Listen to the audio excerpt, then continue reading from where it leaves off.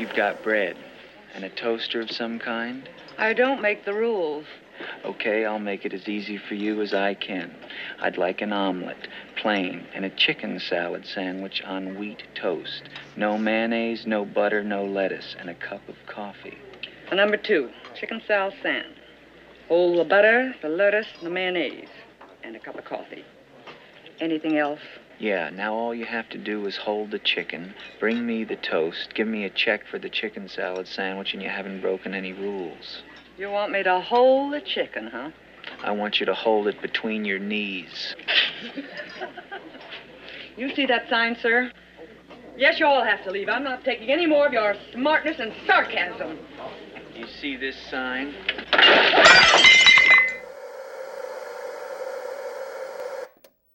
What is up, everyone? Welcome back to the Retro Movie Podcast, the podcast where everything is connected. I'm your host, Jacob Thompson, and joining me is my co-host, friend, and the person who refuses to shut up on a road trip, Alex Perkins. Perk, how you doing tonight? I'm well, thanks, and I feel attacked by that statement, probably because it's valid. I mean, we've taken a road trip together. It's true. And just annoy everyone by talking about movies. Exactly. We played the movie game, which is what this podcast is based on. Pretty much. And I was like, man, this dude never shuts up. That's correct. Welcome back to the show, everyone. This is the podcast where every week Perk and I review a movie that was connected to the last one we watched. If you like our show, we post on pretty much every Friday. We try to on all podcast services. And if you like our show, tell your friends about it, and you can watch some movies with us. So last week we watched One Flew Over the Cuckoo's Nest, starring Jack Nicholson, and we said, hey, we need more of this guy because he's really fucking good. So we decided to watch 5 Easy Pieces. Perk, why don't you intro it for us? Yeah, all right. So 5 Easy Pieces is the new oldest movie we've watched on the show. Directed by Bob Rafelson, starring Jack Nicholson and Karen Black. Mm-hmm. 1970. 1970. It follows a drifter. And yeah, that's pretty much the whole premise. Follows a drifter. Couple little fun facts. The title 5 Easy Pieces refers to a book of piano lessons for beginners, but obviously is a double entendre, which we'll elaborate upon later, I'm sure. And Jack Nicholson wrote some of his own lines for his scene where he talks to his dad near the end of the film. Really good scene. Which, yeah, believable. I would believe that fun fact. Yeah, definitely. Perk, I'll go to you first. What do you think of this movie? I didn't think that this type of movie was allowed to be made back then. Because it's like, it's small and meditative and doesn't really have too much of a plot, just kind of slice of life almost. And I feel like back in the day, movies had to be movies, you know? And so I was really surprised, and very pleasantly so. I thought this movie was fantastic. I really enjoyed it. Yeah. I liked it too. It's really interesting character study. And like you said, there's no real plot. You're just kind of watching this happen. And it really doesn't like explain things to the audience ever. It's like, no, you can either figure it out or like just take what you want from this movie, right? It doesn't hit you over the head with anything. No, it makes you pick at it for sure. Yeah, like I'm still thinking about. I'm like, what do I take away from this movie? Like, what is kind of the theme or the message they were trying to convey? But the performances are fantastic. I mean, ton of Oscars were won for this movie. Nominated, but no, there's some winners. I think it was I'm pretty sure 4 Nicholson. Oh, maybe you're right. I thought Nicholson won for it, but I might be. He should have. You're right. He was nominated, and Karen Black, who plays Rayette, was nominated as well. And Best Picture was nominated, and Best Writing. So pretty good, pretty on brand, I'd say. We have to go back and see what won that year because I'm kind of surprised. But yeah. So as a quick aside, I think maybe something valuable we can do with the podcast like this is I feel like there are a lot of movies that are like all-time great movies that were nominated for things but didn't win it, and so nobody thinks about them anymore. Nobody talks about them, you know? Like everyone talks about The Godfather and it won Best Picture, but what was like the 5th Best Picture that year? Right. You know what I mean? Like there are a lot of great movies out there that I'm sure no one talks about because they just were just shy of recognition. Yeah, that could be a fun string as like Best Picture nominated movies that no one remembers. Something along those lines. Like Crash. Well, hopefully better than Crash. You could, if you want to hear about that movie, go watch our episode about it. But anyway, Perk, I'll go back to you. What do you want to talk about with this double entendre? Because I'll be honest, I don't know what you're talking about. I think, okay, so what it feels like is throughout this movie, it almost is like they're peeling back the layers of their characters and giving us a piece here and a piece there. They're giving us pieces of these characters. Like we start off with guy who is an oil rig worker, and then we're given the piece about his friends and his relationship, and then it's later clued in that, he's a drifter, and then another piece is added when, he comes from money, and another piece is added on the back of the truck when he's playing the piano. It's like, he's a classically trained pianist. So my thought was that 5 Easy Pieces obviously refers to easy pieces of music, as with the scene with, Christine? Yeah. Where he plays what he claims to be the easiest piece of music he knows. Like, there's some easy music pieces maybe, but also I think the pieces can refer to some of the character tidbits that are dropped out throughout the movie. I hear you. I was trying the whole movie trying to figure out what they were referring to, and one part where I thought maybe it was when he's talking to his buddy Elton. Elton, thank you. I'm normally good at remembering names, but on this podcast I just forget them immediately. He's talking to Elton. Big stage. And Elton's talking about how like the things in life that he has, because he claims to have a good life, like you want like a purpose and a family, and he lists like a few different things, and I'm like, maybe these are the pieces, like, and he's missing them or something. But going to that scene with Christine you mentioned, like it was funny because when he was playing the piece, I'm like, this is pretty simple. Like I noticed, I'm like, this is a pretty easy piece, and I like that he called it out, and he refuses to be vulnerable when Christine kind of confronts him about him kind of brushing things off, and I think that's one of my favorite scenes in the movie, actually, when she's like, I had an honest response and you're like telling me to fuck off, like, I'm trying to like connect with you and you're refusing. I really like that moment. Yeah, I agree with you. I thought that scene was very interesting because that's not usually how scenes like that go. Usually there's a performance and then an embrace or something like that. And he's like, that was the easiest piece of music I knew. And she's like, well, it's not that it's easy. It's the feeling that you put into it. And he's like, I didn't feel anything at all. It's just kind of a trying to keep her at arm's length, maybe. I don't know. But he also wants to be with her. Yeah. I think he's just afraid of a lot of things. Yeah, no, I agree. I think, and that's indicated by his life where he's kind of run away from a lot, or he keeps moving around because he's afraid of the bad things that happens when he stays too long. He plays. This is another character by Nicholson we saw last week too, where he's not a good guy. Like, he's not the worst guy in the world, but he's not a great guy. Like, he's cheating on his wife all the time, or not his wife, his girlfriend. Yeah. He's that their relationship is so toxic and manipulative from both sides. Like, it's so bad. He's always trying to kind of get away from her, but also won't let her go and all that. And like, as a movie watcher, you kind of tend to want to root for the main character, but it's like, I want him to be better, but also he's kind of a piece of shit, like it's but that's what this movie's about. Like, it's a complex character, and it's a person. He feels like a real person, and you kind of see how he behaves. That was a big takeaway I had too, is the characters, they really feel like characters. Like, they feel like real people, which testament to the acting, because the two lead performances are outstanding. But like the way the characters act, it's like, this isn't, our hero isn't really a hero. He's not necessarily a villain. He's just a guy, and he's got some shit he's going through, and he's got a toxic relationship, but they both kind of need each other. And I really like the scene where she kicks him out, and then he goes out to his car, and then he blows up and has a little tantrum, and he goes back inside like, you want to come with? Yeah, because he knows, like, No, maybe he's worried about. I mean, he probably is worried about her on some level and cares about her, but Yeah. he doesn't show it. Like every time he is asked to tell her that he loves her, he refuses to. He never tells her he loves her this entire movie. Which, classic manipulation right there. Like, she's like, "Do you love me?" And he goes, "What do you think?" It's just like classic manipulator move. Yeah, because if he says yes, the chase is over. Right. And if he says no, then he loses her, right? So he's like, "Well, what do you think?" And that's a cop out, right?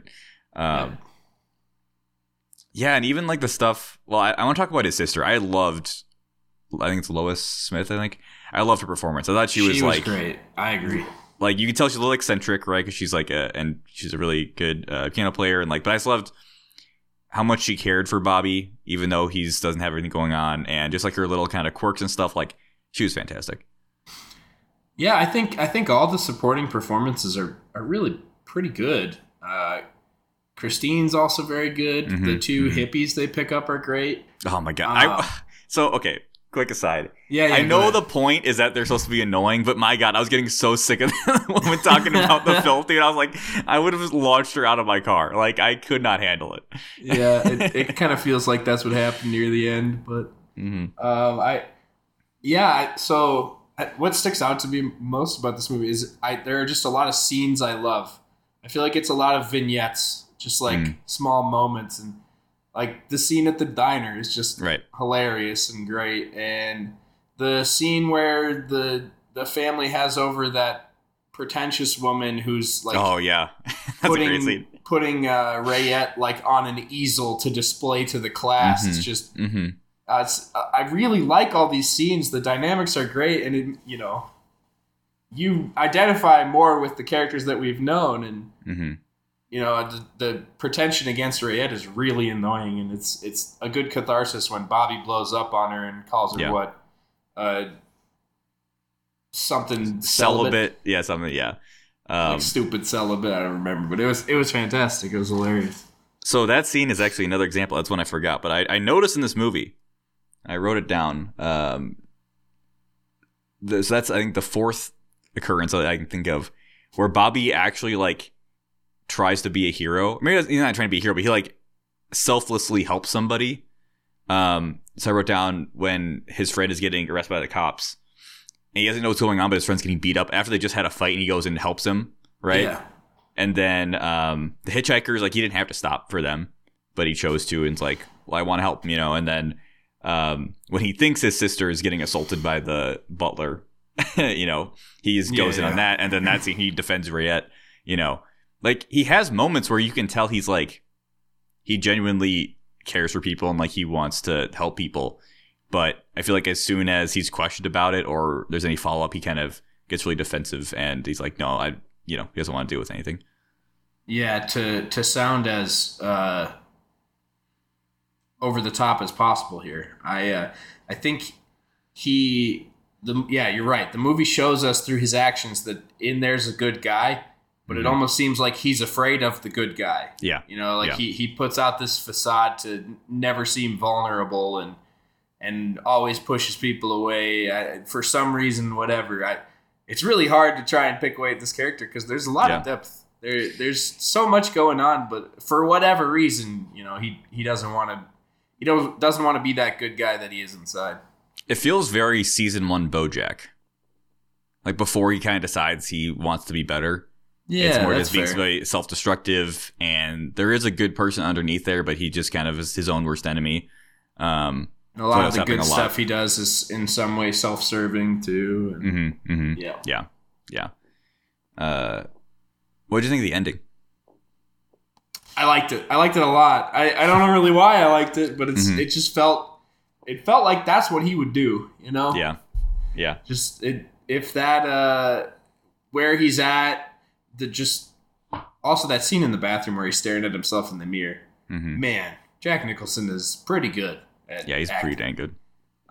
You could just see so much going through his head, and clearly he needs to go just run off, just blow off some steam and hop in a truck to Canada. What do you think it was Canada? I think it was Alaska, because it was earlier in the hitchhikers like want to go to Alaska. I feel like it was Alaska. I think you have something, and I when I saw it, I was thinking they're probably leading up to he's going to Alaska, isn't he? Mm-hmm. They didn't tell you, which I appreciate. Yep. You know, it leaves it open to interpretation and doesn't force feed you. Because do we know where his parents' house is? Washington State. Oh, you're right. Yeah. Yeah. So yeah, I think he's going to Alaska for sure. But yeah, I don't know how to interpret that final scene because like you said, it could be him being like, I need to blow off some steam, but I also feel like he's just running away again. Like it's not a healthy act. I mean, it's probably good that he's away from Mariette because their relationship is so bad. But like, I don't know. I want to believe it's a good move, but maybe it's not. I think it signifies that he's pretty much right back where he started. Mm-hmm. Just skipping town again, just on to the next. Yeah. Full circle almost, because we come on him in a temp job and doesn't have roots. He's just living with a girl, and at the end of the movie, he just skips town again. So I think it's a full circle. There's no real resolution for his character. Mm-hmm. Yeah. And I really, like I said, I really appreciate this movie. Like, does not explain things to you. It's like you're just gonna watch this and then you're gonna draw your own conclusions about it. And I was definitely a lot of the reviews I was reading on TV, like a lot of people hate this movie because they just didn't get it.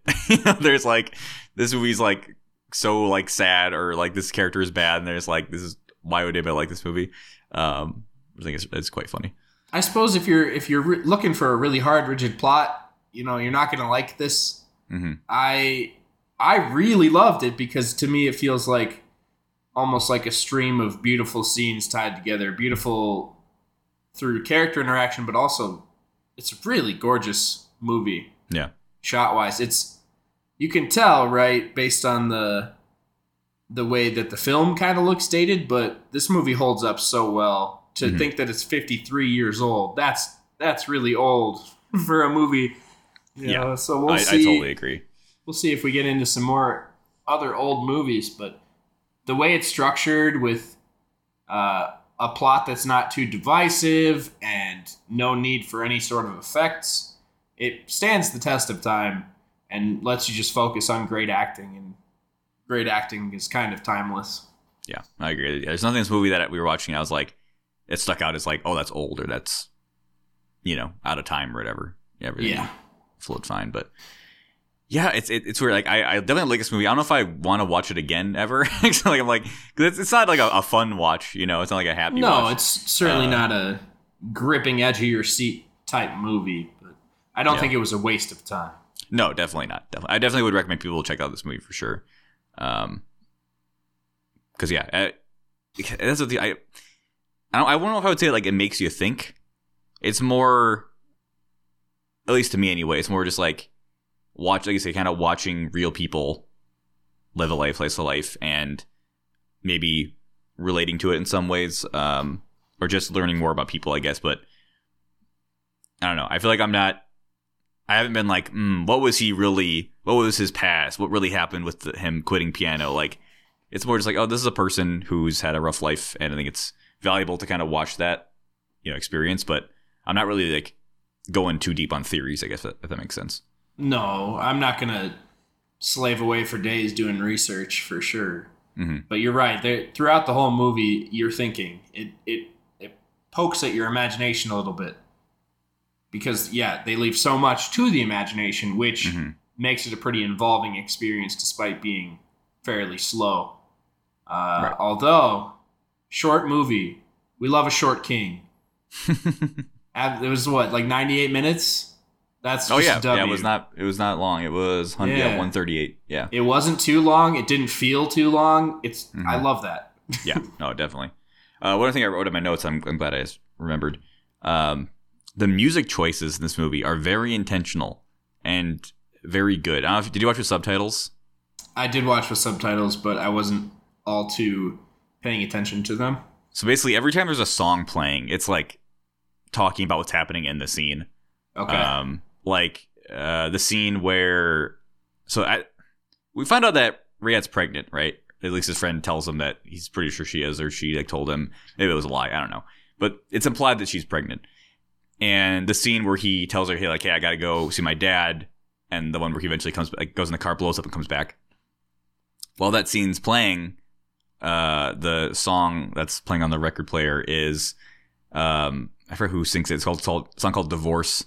And it's about, a couple breaking up, but also it's about like their possible kid and what the kid might do, so it's kind of underlining like their relationship. And it happens, there's like a couple other times I'm blanking on the exact examples. I noticed it at the very first opening scene in the movie, when the opening credits are playing, it's a song where a woman's singing about how she has a man and he cheats on her, but I have to stay with him because he's just a man.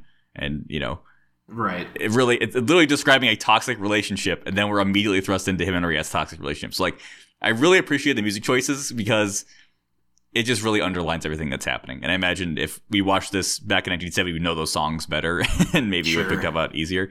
But the subtitles definitely help with the lyrics, like seeing what they were going for. Yeah, absolutely. I thought the score was great. Real like records aside, I think the score too. I think all the music in the movie is really nice and fits with the kind of peaceful setting of the Pacific Northwest. Yeah.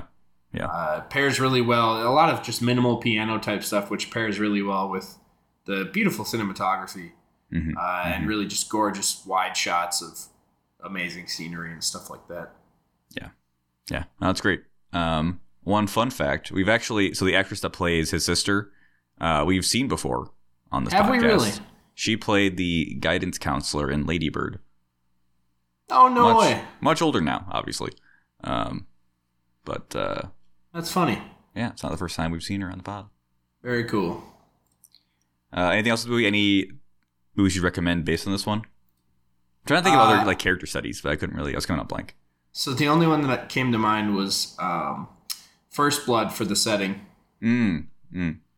Because it's also in the Pacific Northwest and not in Thailand or Vietnam like I thought it was. Yeah, that's also a character study. Yes, it is. Yeah, Different kind of character, though. Yeah, definitely. That's a great one. I guess I'll throw in BoJack that I mentioned earlier. I was seeing some similarities there, but that's also a very different story. I see the parallels you're talking about, though. Yeah. Yeah. All right, well, that is our review of 5 easy pieces. Before I tell you what we're watching next week, it's time for our bonus reviews. Perk, you got 3. I got like 2 half ones. Okay. So you start us off. All right. I was able to follow up on last week. I was able to finish Velma. Okay. The show that was simply designed for mongering hate from whoever possible. Mm-hmm. And I don't know. So the ending was fine.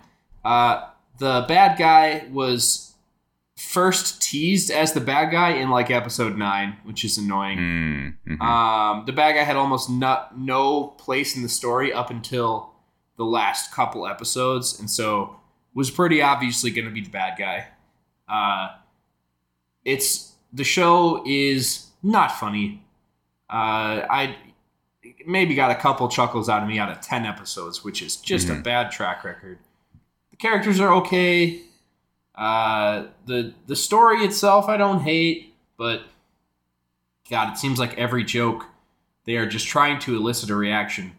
For example, there is one scene where just a couple characters are talking at lunch, and in the background there's just 2 boys just making out for the entire scene. That's only in there to make conservatives angry. Mm-hmm. And that that directly follows a scene where they call out and make fun of the girl at school who's dressed like a cat, or who pretends she's a cat, which is like a traditional conservative joke. Conservatives love to make jokes like that. So, I don't know, it feels like throughout the whole show, they are just pedaling back and forth to try and piss off everyone they possibly can, and it's obnoxious and it's tiring, and it's not funny. None of the jokes were funny. Not the ones that were meant to offend me, nor the ones that were supposed to appeal to me. The meta humor, too much. It lays off a little in the back half, but not enough. And yeah, the voice acting's good. The animation's fine. The story's good, but it ends in a pretty predictable way. I don't know. I would like super not recommend Velma. So if they make a second season, I'm gonna not watch it. Yeah. I went through one season for y'all. I fell on that sword, so you don't have to. Yeah. It's not good. It really is bad. It's not as bad as everyone was losing their mind about, but it's bad. Yeah. Yeah, when you talk about all the rage bait stuff, like, it just feels like such a waste of time to make that show and waste of resources, you know, which is just so sad because, like, we already don't get a lot of good animated stuff, and you're going to waste another shot on something like that with just horrible writing. Like, it's one of the early jokes pokes fun at adults who watch cartoons. But that's your audience. That's who you're appealing to. The only people who are going to watch this show. Yeah. Yeah, it's just, we want to piss off everybody, the TV series. Yeah. Oh, yeah, I really hope it doesn't get renewed. And yeah, it makes me sad. If anybody listening, if you want to watch a good, funny animated show on HBO Max, watch Harley Quinn. That show is freaking incredible. Better than Velma? Unreal. Unbelievable. I'm just going to do my two right now, because they're both, I just started two shows. Fair enough. So I finished Restaurant to Another World, we talked about last week, which was my morning wake-up show. I've now started watching Mobile Suit Gundam, the original Gundam anime that started everything. So pretty much the entire sci-fi genre of anime was inspired by. I want to make sure I see what year it came out. 1979 is when this one came out. And I tell you what, Perk, it holds up. This is a fucking good show. I'm only like 8 episodes in or something, but this show does not fuck around. It's really about the horrors of war, and just how many people die, and people who have to participate in war get like fucked up by it, and people are just getting taken out every episode. And yeah, the characters that are thrust into this are a bunch of like civilians that like have never had a fight before, and it's like really interesting seeing them try to adapt. And like, the action's cool. Like, we're in space, we got robots fighting. Like, the Gundam combat's really cool. But like, the pilot, the main character, is this like 15-year-old kid who's like a science whiz whose dad built the Gundam, and he's being forced to pilot it. And he's good, but he's not taking it well, you know. And I can see how Neon Genesis Evangelion, like one of the other popular kind of mech anime that came out a lot later, was very inspired by this, because that show went like times 10 on like the depression themes. This show is more this like horrors of war themes. Sure. But yeah, no, I'm really liking it. My plan is to watch this and then just kind of keep watching the Gundam anime in order and to see how they go. But I've always wrote Gundam, and I'm like, hey, what's the deal? Why does everyone like this so much? And I'm glad I finally have started it. So yeah, I'll give another update probably after I finish this show, but I'm liking it so far. Awesome. The other show I started watching is an anime that is on, like, whenever you look up like top anime of all time, Perk, it's always on the list, right? But for years, it's never been available streaming. And I'm like, well, everyone says to watch the show, but I can never freaking watch it. Netflix finally got the rights to it, and I started watching Monster, is what this is called. Sure. So have you heard of this at all? I have. Okay, yeah. So for the people listening, it's a psychological thriller about a neurosurgeon who, I'll just explain like the first like couple episodes kind of plot stuff. He's a super gifted neurosurgeon who realizes that the hospital he works at is like super corrupt, and he just starts getting fucked over, and weird things start happening with people dying and all that. I won't say too much. And I'm really early, and I'm definitely like interested, but it hasn't locked me in yet. I'm kind of waiting for the big moment that's going to be like the big mystery or something that's going to like hit, you know? I feel like it's about to happen. But yeah, I'm excited this is finally available. Definitely going to watch the whole thing. And yeah, I'm just hoping it hooks me soon, because it hasn't quite got me yet, but I feel like it's about to. So nice. There we go. Side note, did you see the teaser for the new season of Ted Lasso? I did. Yeah, I'm already crying. I say I almost cried just from the teaser. It's gonna leave me in shambles next month. It's gonna be good. It's gonna be good. Yeah, it's in March, right? Yeah. Yeah, March 15. Mark your calendars. Hell yeah. All right, my turn. Yeah, give me your last two here. All right, so I got through numbers 8 and 9 on the Best Picture nominations list. All right. I watched Triangle of Sadness for one. Mm-hmm. What an interesting movie. Okay. So it's kind of broken into thirds. The first third was okay, but it was kind of like purposefully uncomfortable and a little slow. Mm-hmm. The last third, not my vibe. Okay. And the middle third is maybe the best comedy I've ever seen. Oh, really? The movie follows a couple who are both models and influencers. She being much more popular than he. The start of the movie, the first third is them and their relationship and having conversations about how she always expects him to pick up the tab even though she makes so much more money than him. And it's like, okay, yeah, I guess whatever, it's fine. Then they go on a private giant yacht vacation thing. Okay. We'll circle back to that. Okay. The yacht gets blown up by pirates. The final third of the movie is like Lord of the Flies, like the survivors on a deserted island, and they establish like a new form of government. Okay, yeah. And it flips the switch a little bit because one of the crewmates from the ship ends up being the captain on land because she's got experience and can fish and start fires, and the rich passengers don't know how to do stuff for themselves, and that the back half or the back third of the movie too long, kind of boring. But so the middle third is it's on the ship and it revolves around the captain's dinner.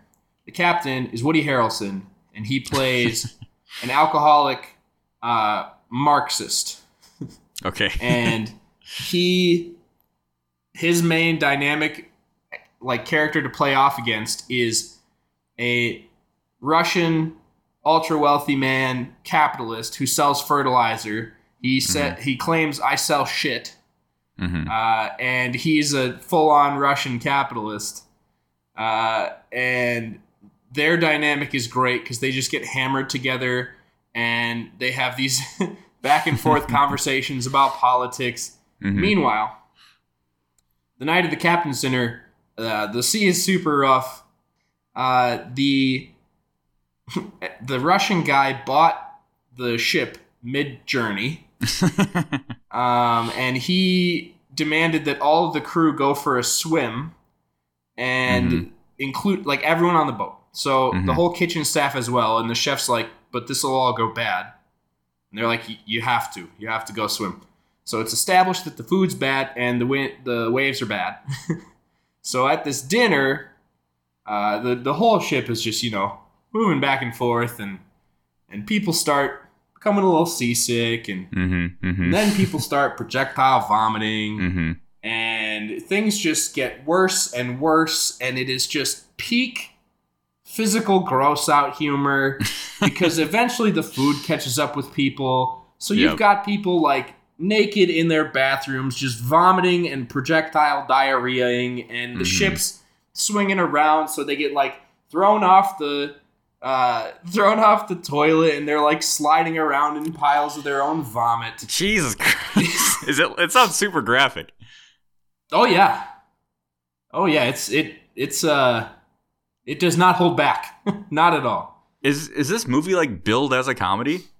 Yeah, it's dark comedy. Okay, and in fairness, the Lord of the Flies part is like dark comedy funny too. But the middle portion of the movie is laugh out loud funny. Okay. Because of all this vomit and diarrhea.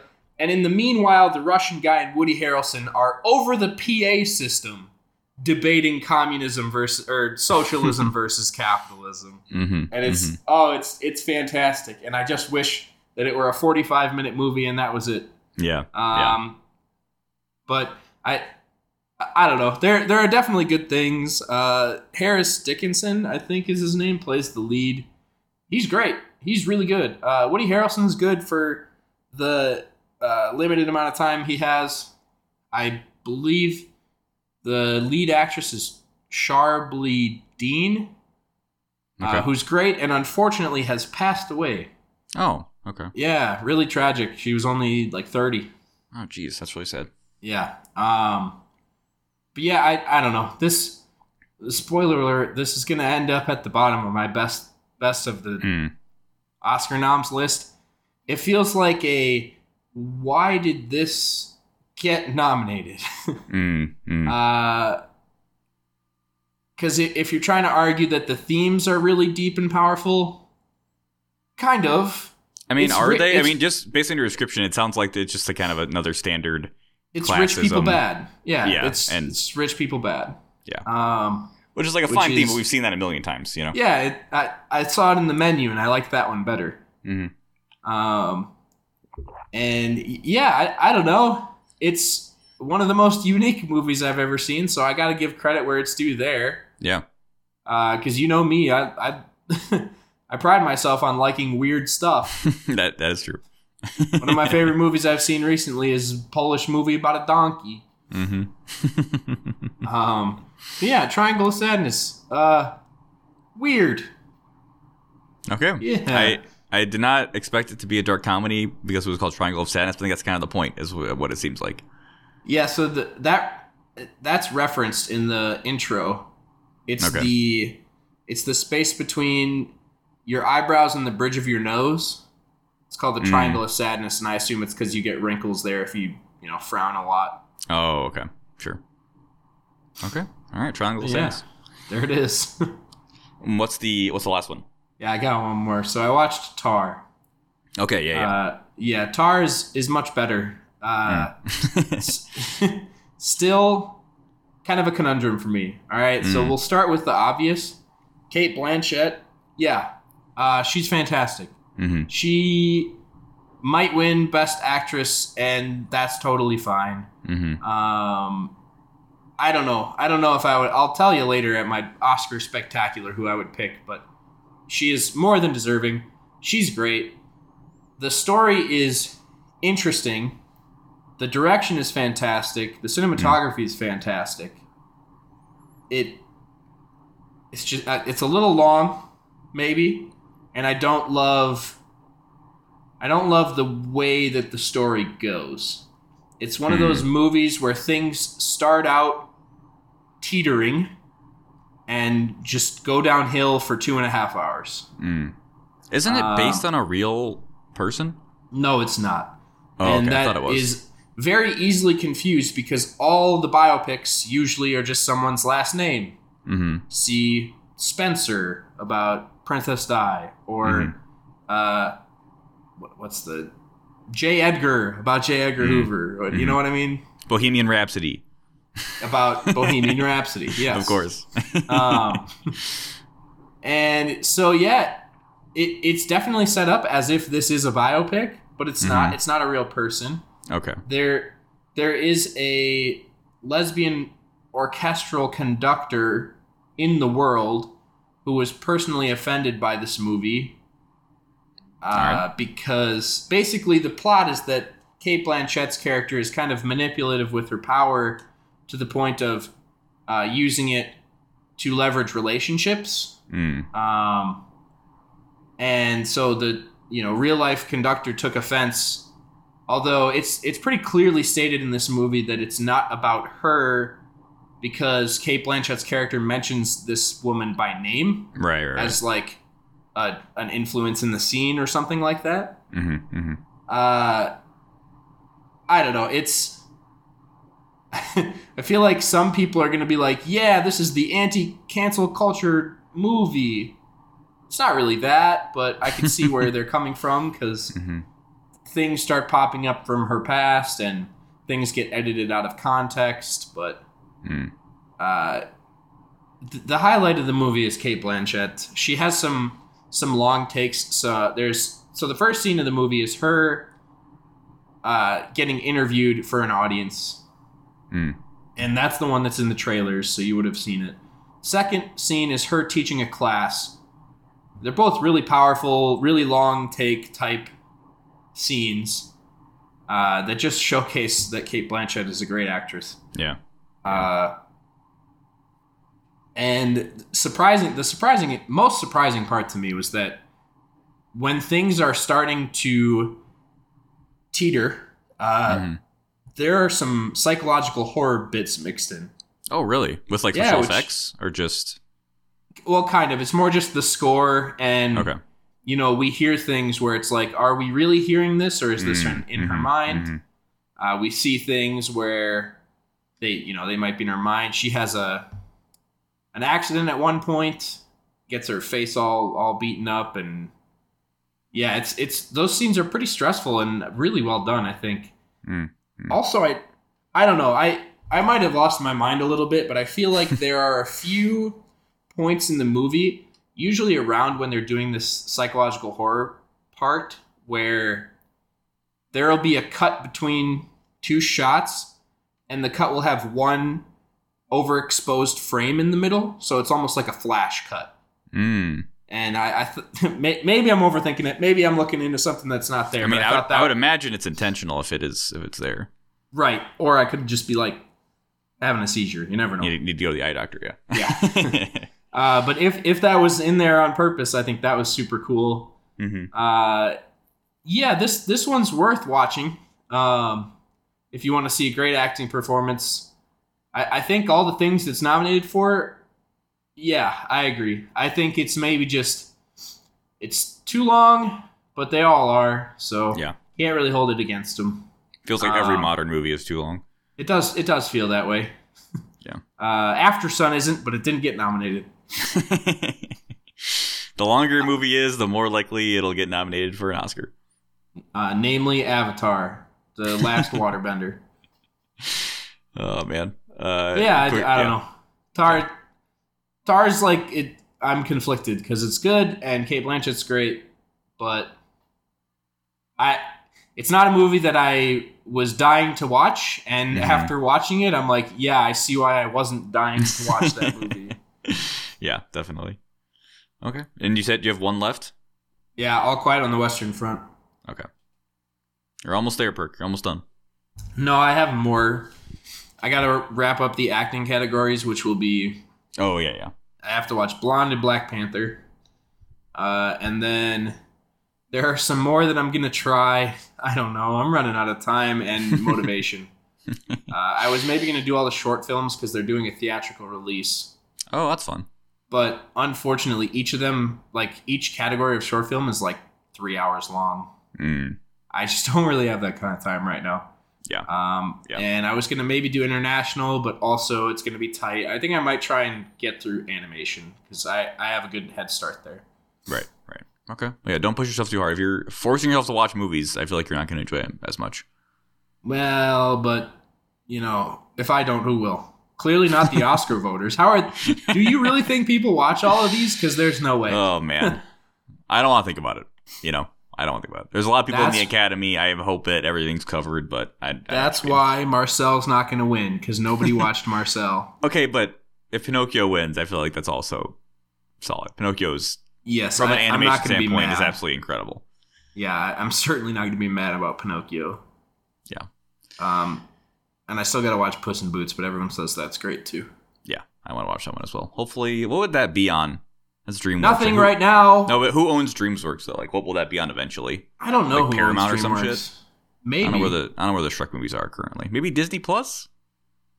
Nah, it's definitely not Disney. Anyway, hope to see it. Hope to see it one day. But Perk, let's reveal what we're doing next. Okay. So we've done 10 movies, some our normal string following, I guess, and it's time to mix it up again. And we're going to do a shorter string this time. We're going to do kind of chunks of 5 for a bit going forward. So our first chunk we're going to do is movies that were made in China. Get some Chinese cinema. I think we're going to try to hit a few different countries over the next however many episodes. Year, probably. Yeah, just bounce around a lot. And I'm very excited about it. There'll be a lot of movies that I've been wanting to watch for a long time and not actually gotten to yet. So we're starting with China. And found a connection by rustling, through the string. I found one, which is we watched iRobot on the podcast. iRobot stars Will Smith. Will Smith also starred in Gemini Man. Who directed Gemini Man? Ang Lee. What did Ang Lee also direct? Crouching Tiger, Hidden Dragon, which is the first movie we're watching in this Chinese films string. So, unfortunately, it's only available to rent. But I'm very excited for this. Get some more Michelle Yeoh in my life. So yeah, next week, starting our Chinese string with Crouching Tiger, Hidden Dragon, available to rent. So thank you all for listening to this week's episode. And until next time, thanks. Bye. Bye-bye.